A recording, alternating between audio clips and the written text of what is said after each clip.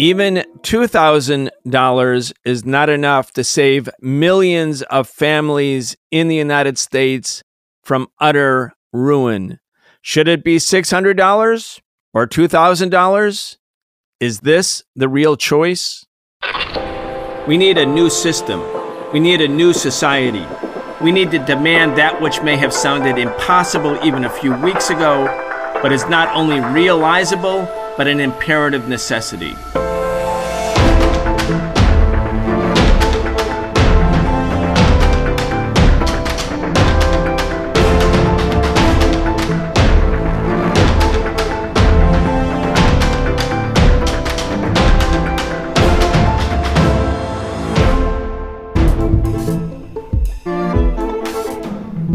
Deepening unemployment, a looming wave of evictions, massive and widening inequality, there's no denying it. Capitalism is in crisis, and capitalism is the crisis. We are excited again to have Professor Richard Wolff join us for our regular weekly segment where we talk about the biggest stories related to the economy, the state of the working class, and the crimes of big business. We talk about how the economy can be reconstituted on a new basis so that the needs of the people and the planet come before profit. Richard Wolff is the co-founder of the organization Democracy at Work. He is the author of many books, the latest being The System is the Sickness, When Capitalism Fails to Save Us from Pandemics or Itself. Be sure to check out his work at rdwolff, that's rdwolff.com. Professor Wolff, welcome back. Thank you very much. I'm glad to be here. So I'm looking at headlines from the last couple days. Larry Summers, that he would have been, of course, Obama's Treasury Secretary, $2,000 stimulus check, a serious mistake. Not just a mistake, Professor Wolff, a serious mistake. Biden ally Larry Summers, a former Treasury Secretary, said $2,000 stimulus check is bad. Here's from Forbes magazine. Former Clinton Treasury Secretary Larry Summers comes out against $2,000 stimulus check. A weird world we live in, Richard. Obviously, anyone who's looking at the situation objectively, who sees that as many as 40 million Americans are facing eviction, that the official number of people who have food insecurity, also known as hunger, is now 50 million, 8 million more plunged into poverty. And the millionaires in Congress talk about, should it be 600? Should it be 2,000? Is there something maybe perhaps even morally, ethically, not to mention economically wrong about a bigger check? That's Larry Summers' point. Anyway, I want to get your take on this. Yes, for me, what is stunning in all of this is that the issues, the failures of the American economy these days, the 25 million unemployed, and that's a conservative number, collecting unemployment compensation, as you put it, the 40, 50 million that face evictions, even with the new bill just signed, the eviction moratorium ends at the end of January, which is barely a month from now, and so on. It strikes me as unspeakable that we are debating between $600 and $2,000. What an amazing act of this system protecting itself against the kinds of criticism and the kinds of change that are needed by trying to get away with the notion that that's what we should be debating, whether we give them way too little or just too little money. Look, let's be clear, because everybody can understand this. Millions and millions and millions of people. The estimate, by the way, is on the order of 60 to 70 million Americans. We're coming up to close to half of the labor force, have been unemployed for some period of time between March and right now. Some of them only a few weeks, some of them the entire period of time. We all know people in that situation, people who worked in restaurants or spas or churches or movie theaters or all of the things that have been closed some or all of the time. Those people suffered when they were unemployed. They had to use their savings either while they waited for unemployment compensation or to supplement the inadequacies of our unemployment compensation. They were frightened about the disease. If they got the disease, they suffered even further losses of all kinds. It really bespeaks a kind of blindness that is willed by a person not to see that the needs of these people far exceed anything having to do with a one-shot $600 or a one-shot $2,000. Is $600 better than nothing? Which, by the way, the leaders of the Republican and Democratic Party wanted us to accept up until a few nights ago. Or is $2,000 what we should accept? These are grotesqueries. Neither of them comes close to what people need. What they need is a ton of money to make up for all they've lost. Way more than any of those things, to get their rental or their mortgage payments back on track, to cover the accumulated expenses the disease and or unemployment made them undertake, to repair their damaged relationship with the landlord they have, and on and on and on and on. And they need, above all, a job, and a job not next week, next month, now, that they can rely on, that they can settle into, that can provide them with the flow of income without which they can't make decisions about their children's education or their housing or their own future. I mean, you're dealing with an economy that is failing to provide for public schooling, public housing, public services across the board. And instead of dealing with the magnitude of this breakdown, you're debating whether to give people a one-shot $600 or a one-shot $2,000. This is an admission of failure that keeps enlarging upon itself in a way that makes people, and I'm happy about this, question the system. They should have been doing it for 20, 30, 40 years.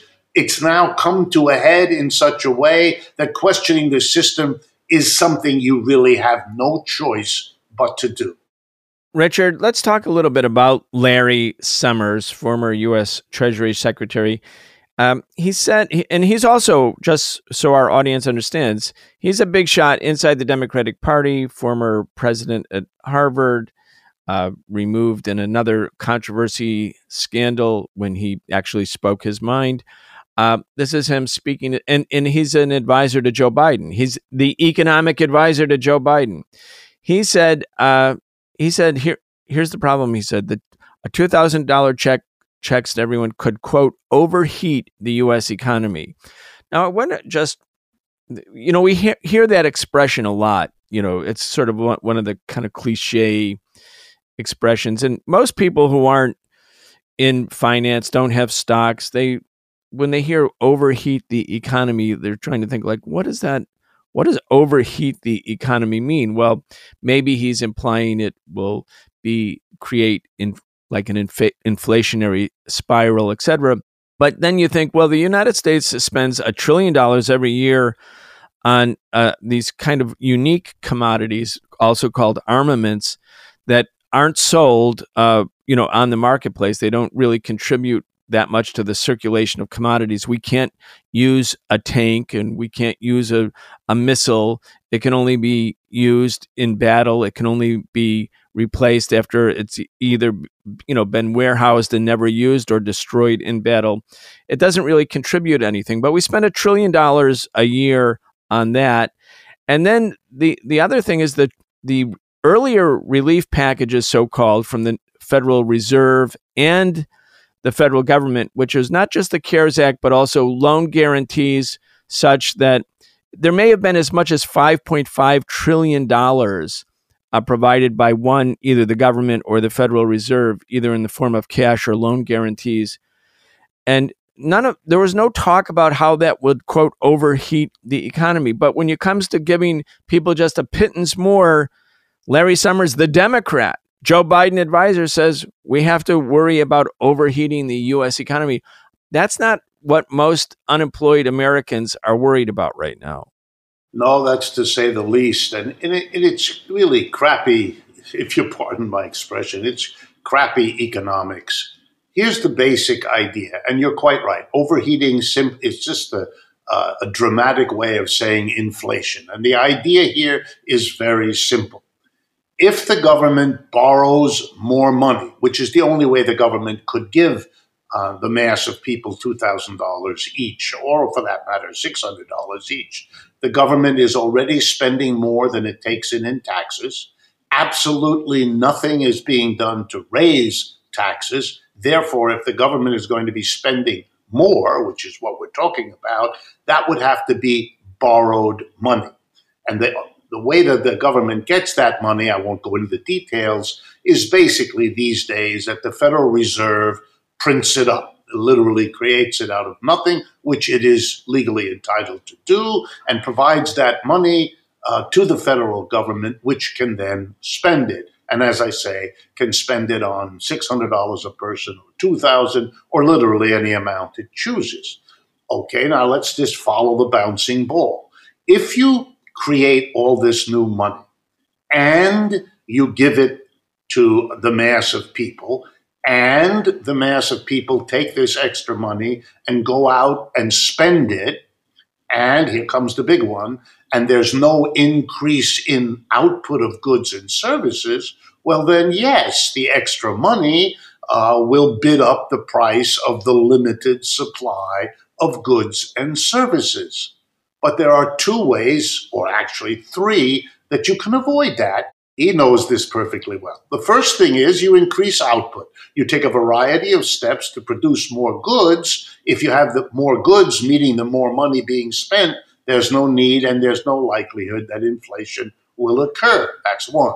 Number two, you could avoid the government having to print more money and give it to people by taxing the rich a good bit more and using that money to cover the 600 to 2,000. Then you wouldn't need to increase the money supply at all. You'd simply be moving the money from the super rich.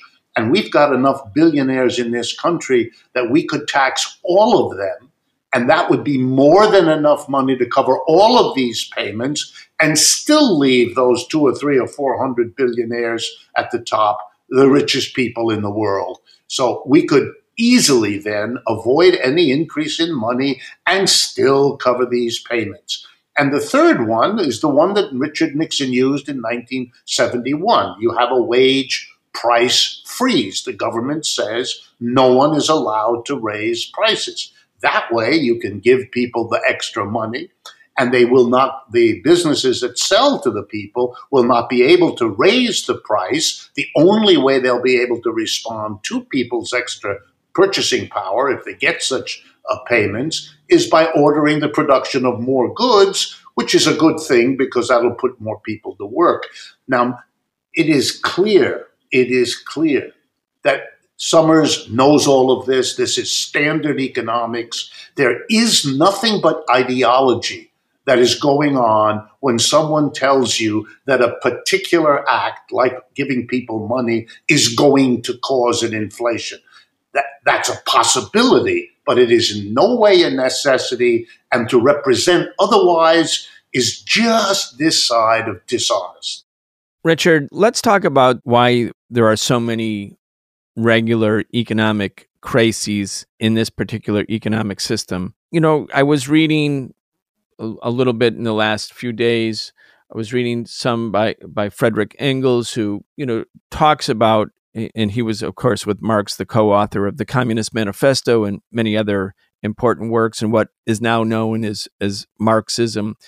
But he talks about, and Marx, of course, talked in Capital about the regularity of capitalist crises, meaning crises that happen not because of COVID, or not because there's a hurricane, or not because some other natural or unanticipated crisis or catastrophe, but every 7 to 10 years. And he talks about that this was a decipherable pattern since 1825, that capitalism goes through these cycles, what we call in modern language in popular vernacular, the boom bust cycle, that there's a boom phase of capitalism in the business cycle, and that ultimately leads to the bust.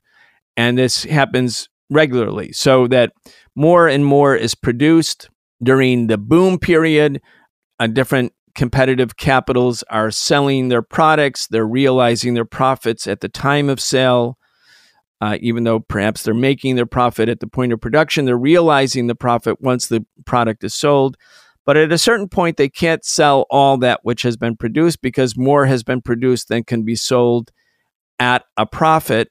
And as a consequence, capital starts to lay off workers, reduce supply, and we go through a period of what's called a recession, or when it's really terrible, a depression. And it happens every 7 to 10 years.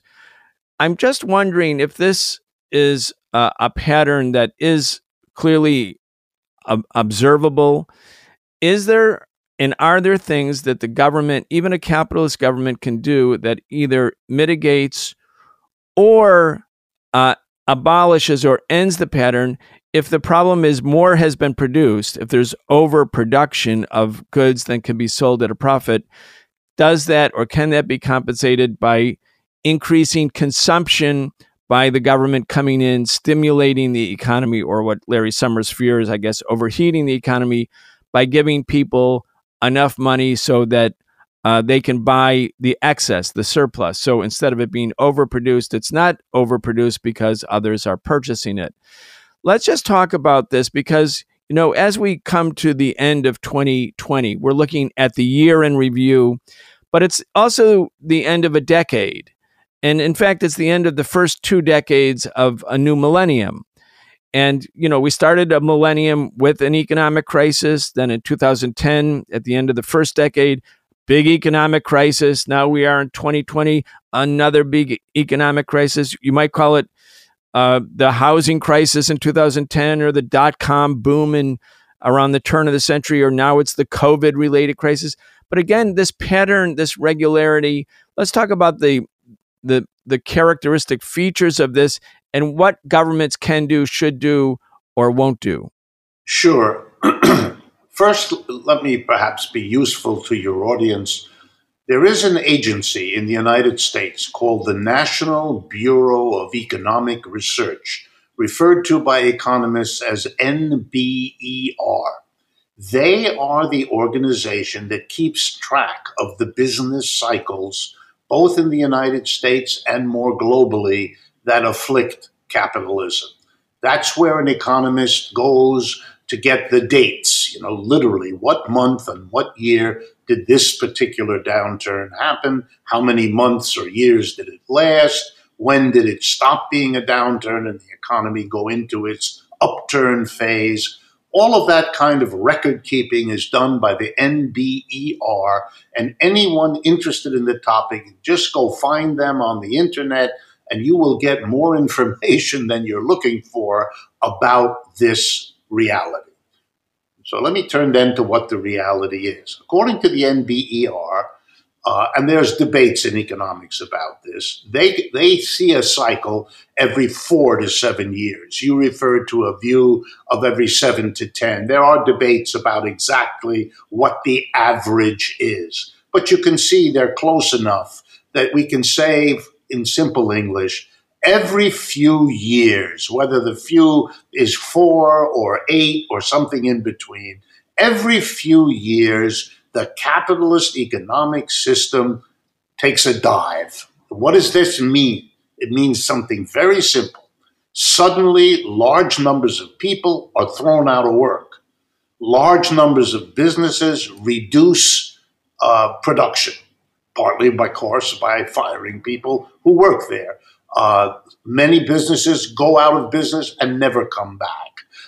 Because the individuals have lost their jobs in large numbers, because business is down, the tax revenues paid by businesses and individuals to local, state, and federal governments also go down, which means those governments have less money with which to provide public services. It is a wild absurdity of a capitalist system that precisely when the private sector goes down, when the capitalist system throws people out of work and crunches a lot of businesses, people, of course, need more public services to compensate for this suffering of the private crash. But they can't get those because the way the system works, the revenues of the government are pinched and they have to deliver fewer public services just when we need them most. Put that even aside.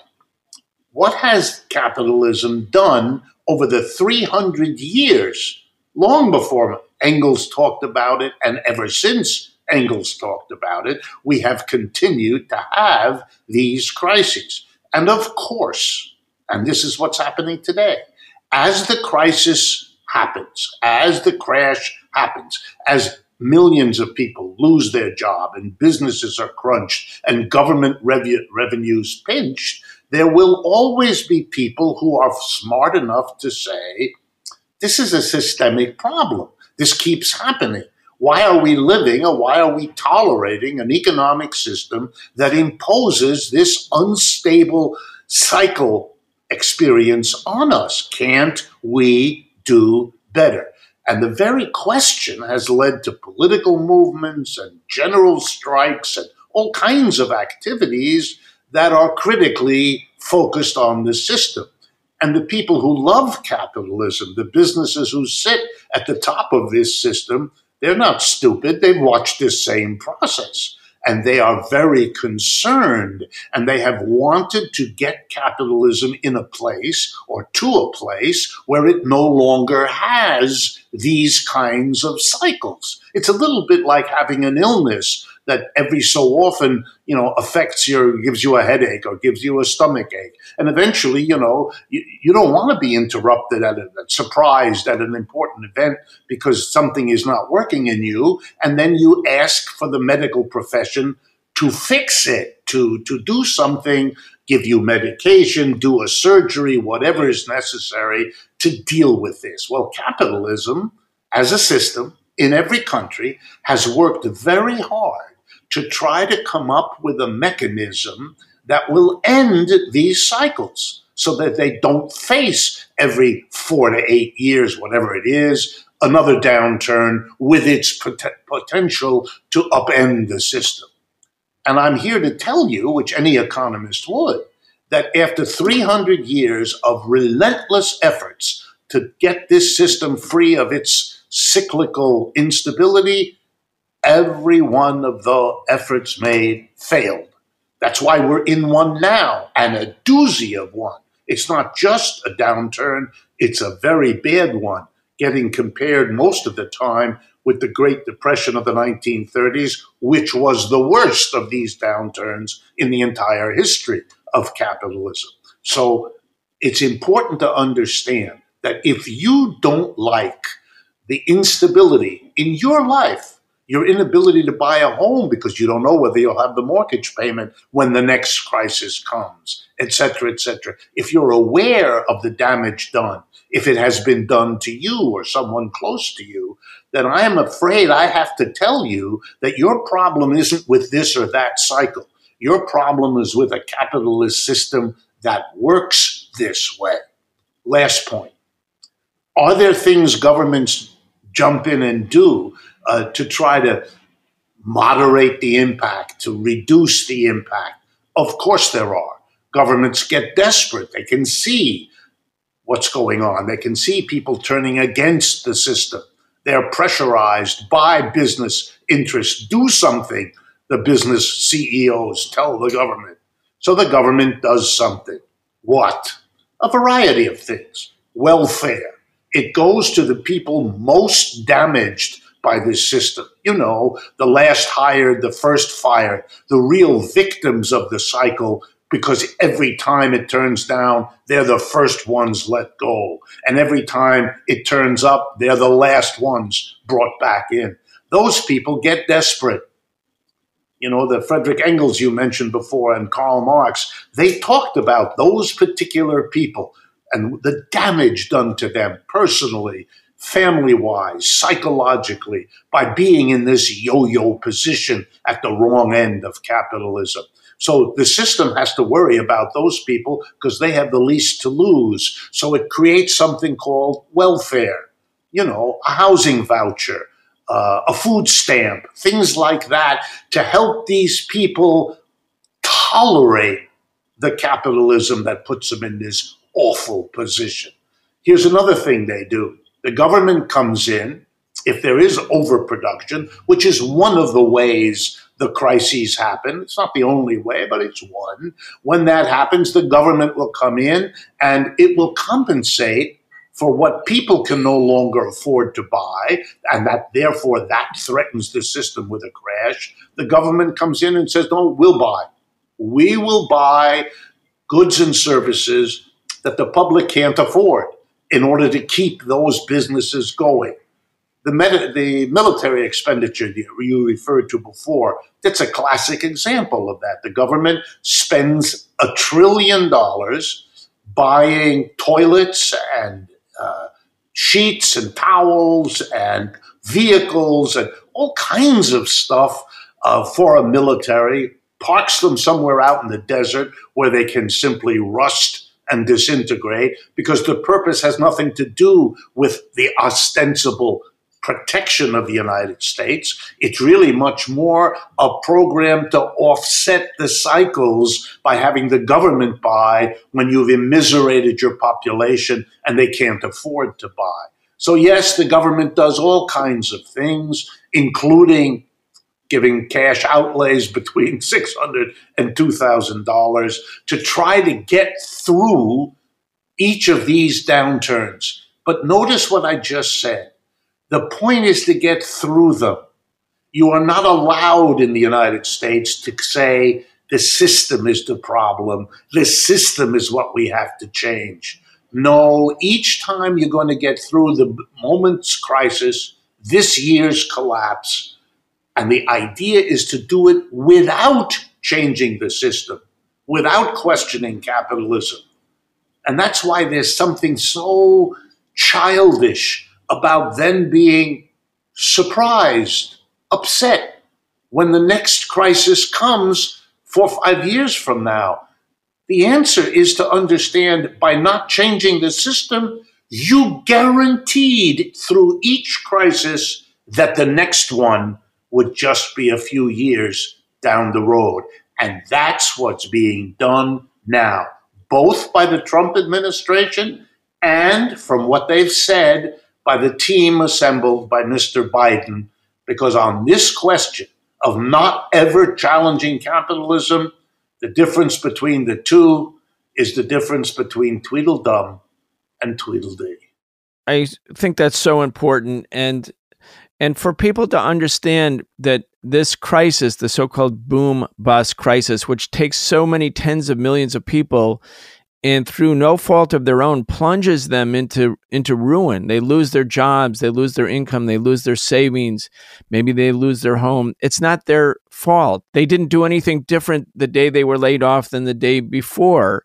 It's really, they live in an economic order that has this as a characteristic feature of the economic order. So if people say, well, capitalism rewards those who take chances and takes risks, and that's why we have cheaper commodities, and the consumer decides if this product is bad, we won't buy it. If it's too expensive, we won't buy it.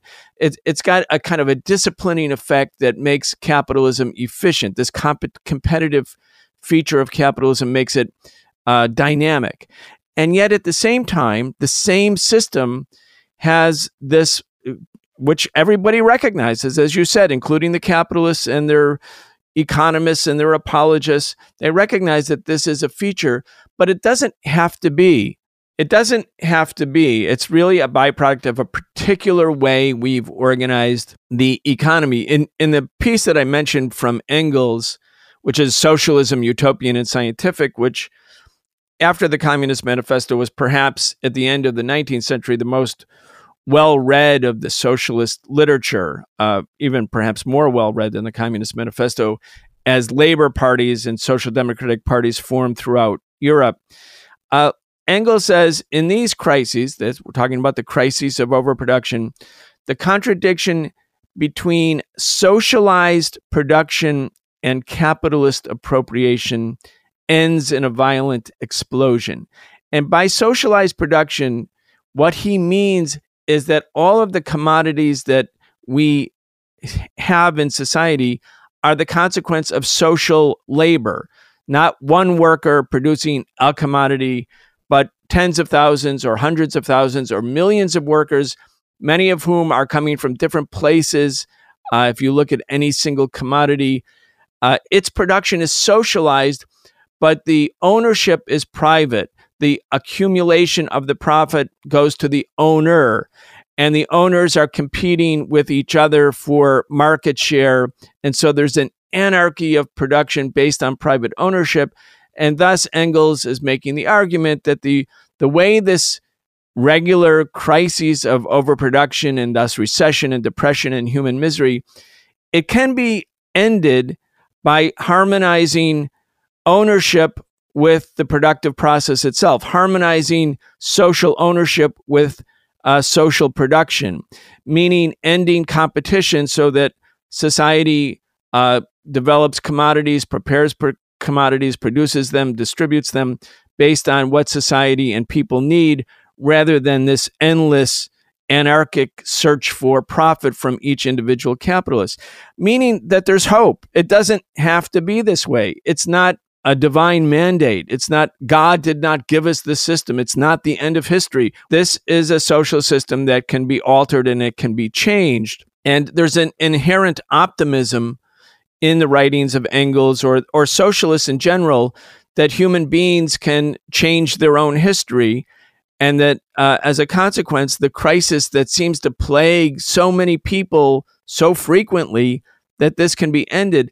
And my final question to you is, as we go forward into 2021, we can see the trend towards the popularization of socialism, or the interest in it, the quest for it, the desire to learn about it. After many decades where it was a taboo subject, it seems to me that this is, from a political and an organizational and an educational point of view, the most important thing of all is to help people understand that it doesn't have to be this way, that there are alternatives.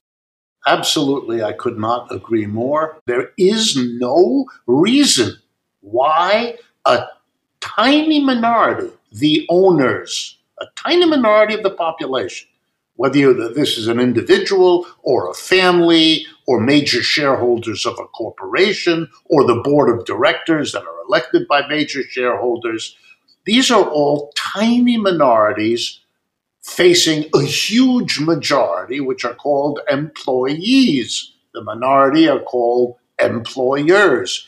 That's a particular way of arranging economic enterprise. It's the different from master-slave. It's different from lord and serf, but it's similar to them in the sense that it's a minority dictating to a majority.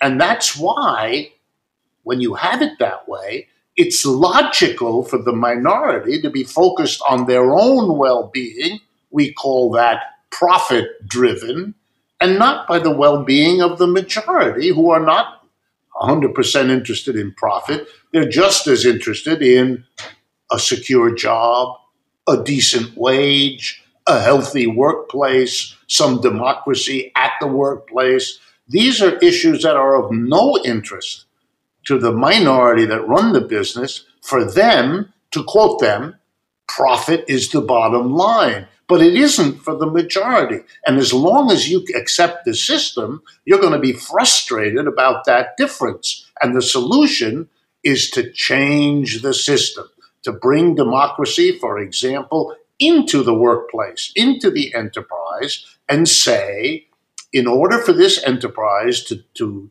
democratically serve the majority, you have to put the majority in charge. And the majority are employees, not employers. And at that point, you discover that worker co-ops is an alternative way to organize an economy, that you don't have to live within the constraints of capitalism. You never did, but okay, it took you a long time. maybe 3 or 4 centuries, but you finally figured it out. It took the slaves a long time. 2, that you're not in a position, to go back to the beginning of this program, choosing between $600 and $2,000. There's a much bigger prize. If you change the system, you'll never have to be in that kind of beggary situation again. Richard Wolff is the co-founder of the organization Democracy at Work and the author of many books. He joins us every Wednesday in this segment of our show where we talk about the biggest economic news of the week. His latest book is The System is the Sickness: When Capitalism Fails to Save Us from Pandemics or Itself. Be sure to check out his work at R.D. Wolff, and Wolff is W-O-L-F-F, 2 F's, rdwolff.com. Professor Wolff, thank you. We'll see you next year. All right, and a Happy New Year to all of you. Thanks so much. You've been listening to The Socialist Program with Brian Becker, where we bring you news and views about the world for those who want to change it. If you enjoyed the show, subscribe on your favorite podcast app and follow us on Facebook, Twitter, and Instagram. We can only continue our work bringing you high-quality news, analysis, and history with the support of our listeners. Connect with us and become a patron at patreon.com/The Socialist Program and receive an invitation to participate in an exclusive monthly seminar with Brian Becker.